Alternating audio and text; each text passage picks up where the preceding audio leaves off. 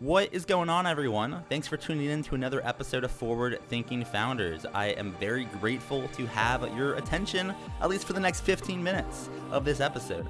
Forward Thinking Founders is a podcast where I interview pre-seed and seed stage founders about their products, what they want to build into the world, and why. We dive into how they spend their time, what's their vision, what's their origin stories, all these things, so you can learn all about what's coming tomorrow. Because these companies haven't hit critical scale yet. Most of them haven't hit product market fit. These are just early stage companies, and the big question is, what can this be?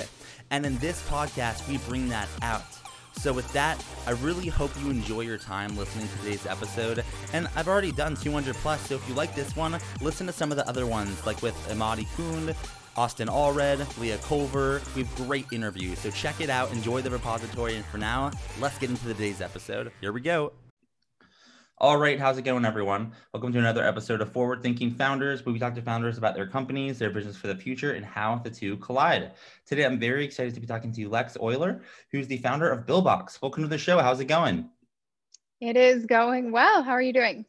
I'm doing really well. As I was mentioning before we started recording, it's like one of the nicest days of the year here in Tempe, Arizona, and I'm feeling great about it and feeling great about chatting with you about what you're working on. For people that haven't heard of Billbox, they're not familiar with what you're working on. What is Billbox? What are you working on? Yeah, so we are a digital platform focused on patient responsibility payments. We're attempting to get rid of debt collectors from medical bills. Historically, a lot of bills go to collections because people don't know the bills exist. So we are just meeting people where they're at with a text message and an email link instead of the paper bills that sometimes get lost. And in the process, once bills are paid in full, people can have them reported to credit bureaus to help boost their credit scores. So this is actually super interesting. I'm someone that deals with this problem. I think a lot of people deal with this problem. So walk me through. So this is a perfect example. So I was at a doctor's office a few weeks ago, and they sent some paperwork to the wrong address, and we almost got them lost. We figured it out, but it was pretty much a pain. Can you kind of walk me through just the if someone just heard about this for the first time, what the experience would be for a patient, and then maybe for a doctor or someone on that end too, just so people could understand how it works? Yeah, so we are a provider first platform in the sense that that's who our actual customer is, but we're very focused on the patient experience. I've been saying built for patients by patients since this was just like a teeny tiny idea in my head. But to be involved, your provider has to have signed up. So what that means is a provider, once they build your insurance, they get back a statement saying how much the patient owes, and Billbox steps in to handle that communication. So they upload an invoice. We then reach out to the patient using a text or email. After 14 days, we also have to send a paper bill for regulation's sake. Patient gets the link. They're able to go in. It's just a responsive web app. They don't have to download anything. They don't have to sign up for anything. There are certain features that do require you to create an account for HIPAA regulation's sake. But for the most part, if you just want to pay it, you click it. You're able to select your HSA account, a debit card, a credit card, Apple Pay. We're trying to make it as easy as possible to pay however you want. And if you can't pay it all in full that day, you're able to set up a payment plan. There's no lending, no financing, no interest rates, nothing like that.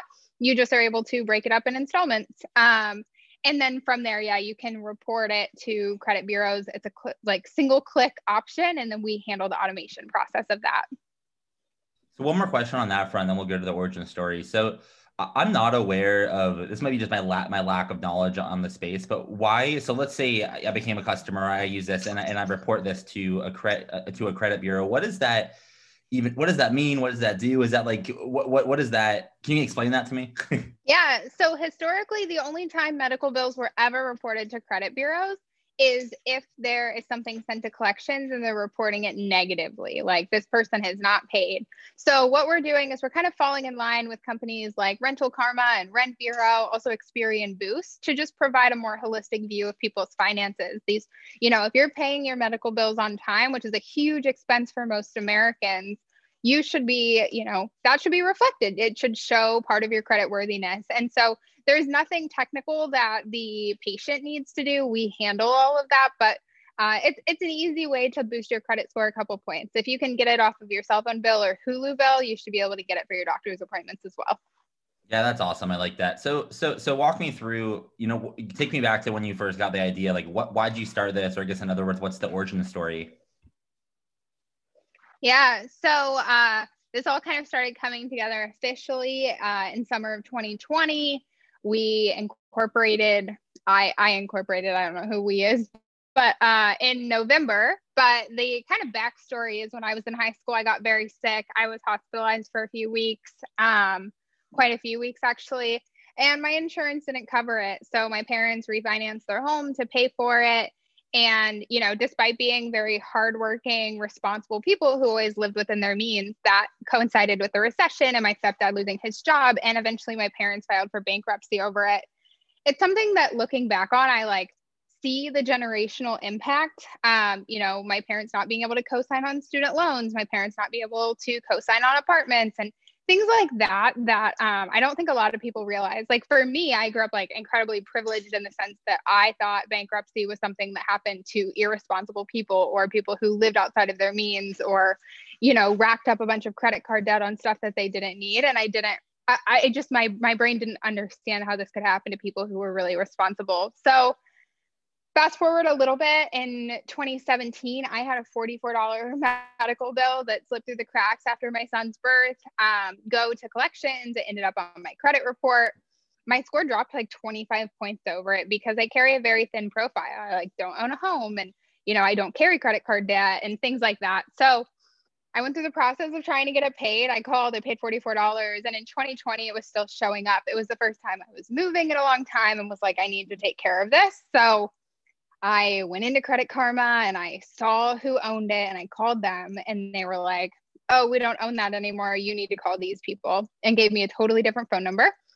And I called those people and they said the same thing and gave me someone else's number. And 6 people later, I ended up back on the phone with the first person I talked to.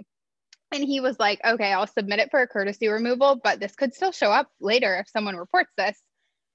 Later that night, I was talking to a friend in Chicago about it, and he is a real estate investor. And he was like, this happens to me all the time. And something clicked where I was like, oh, this isn't income specific.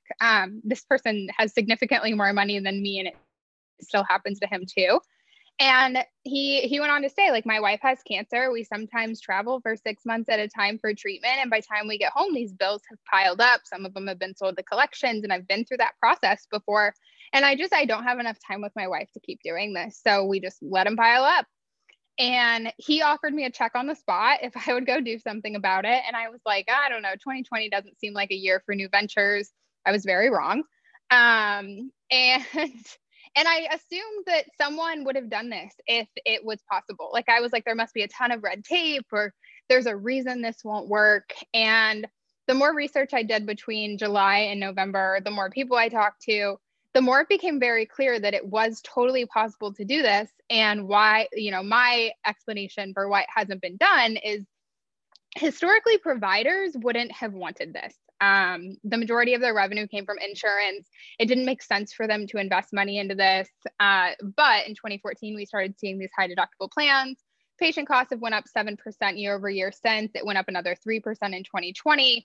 And it was estimated by TransUnion that by the end of 2020, 95% of patient responsibility bills would go unpaid. So the more providers I talked to and the more they were like, we need a way to collect this payment, the more I was like, okay, there's something here. And so we brought on a couple pilot partners and just wrapped up our seed fundraise. And it's, it's very much a thing now. I've hired a team and we're, really in it. But that's kind of the backstory and why I care about it so much. So you said when you first started it, about half a year ago, a little more than half a year ago, you incorporated it, but you just mentioned that you have a team. What has it been like for you to like hire your first couple of employees, bring on a team, I guess what was that process like from you to becoming, more than just you? Yeah. So, I mean, I've worked in the tech industry for a long time. I've been a part of tons of interviews, like hundreds of interviews. So it wasn't something that was super unfamiliar for me, but I knew that I had a very specific set of people in mind of who I wanted. People who understood this very empathetically, people who, really cared about solving this problem. There's so many like strong technical people, and there's so many strong marketing leads, and they're all very important. But I was very particular about who I wanted. I mean, I reached out to who is now our CTO on Twitter one night because I saw he was entertaining a job offer, and I was like, please talk to me. And he emailed me right away and was like, let me know when's good for you to talk. And I was like, I would literally call you right now if you were interested. And he sent me a cell phone number, and I called him at 10 o'clock at night. And we talked for a little over an hour. We got on one more call. I sent his information to 2 of our investors and was like, what do you guys think? Like, this is who I want. And they were like, do it. And I extended an offer. And honestly, through this process, like I've gotten huge checks and got to talk to really exciting people, and like it's been a whirlwind. But that night, getting his offer letter back and signed was like the happiest moment through this entire process. And I mean, we have a designer on our team who he had reached out to me and was like, let me know if there's anything I can do to help. And like now he's, you know, a team member. I was watching videos of him last night walking me through some of the product designs, and he said something about a color choice where he was like, I never want our users to feel guilt or shame about not being able to pay a medical bill. And just instantly, I was like, I knew he was the perfect person for this. So it's, for me, like, it's been really exciting. I know a lot of founders say like hiring and building a team is the hardest part of the process, but for me, there's nothing that I've enjoyed more. And then, you know, if you zoom out a bit, and, you know, with you and your team and the team that will grow over time, what do you kind of see for the future here? I guess, in other words, what's your big vision, and what direction are you rowing in for the company? Yeah, I mean, big vision, and it's big vision, but it's also something I think is totally doable within the next 5 years is I want the thought of medical collection companies or collection companies that deal with medical bills to be out of business. It doesn't work for providers anymore. They need more than 3 to 5 cents on the dollar. It doesn't work for patients. Harassing people like doesn't work anymore. We just block their numbers and move on. So really, like, for me, the big vision is like, how do we create fintech tools in like a healthcare use case to make medical care affordable and accessible, and in turn, you know, get people back to doctors' offices, get people into therapist offices, help people coming out of rehab build their credit in the process so they're like landing in a better spot than when they went in. Just really tying together the like mental, physical, and financial health aspect like together holistically. And then to make that happen, you know, you'll need some help, right? It takes a village to make a startup work. So my question for you is, how can the forward-thinking founders community help? Are you raising capital? Are you hiring, looking for customers or partners? You know, what's an ask that you have for the community? Yeah, I mean, anyone in the healthcare community, particularly around providers, or anyone listening that seems like they have an audience that would benefit from this on the provider side, like, feel free to reach out to me. Our hiring is pretty covered. We have our engineering team set up. We have, you know, kind of what we need there.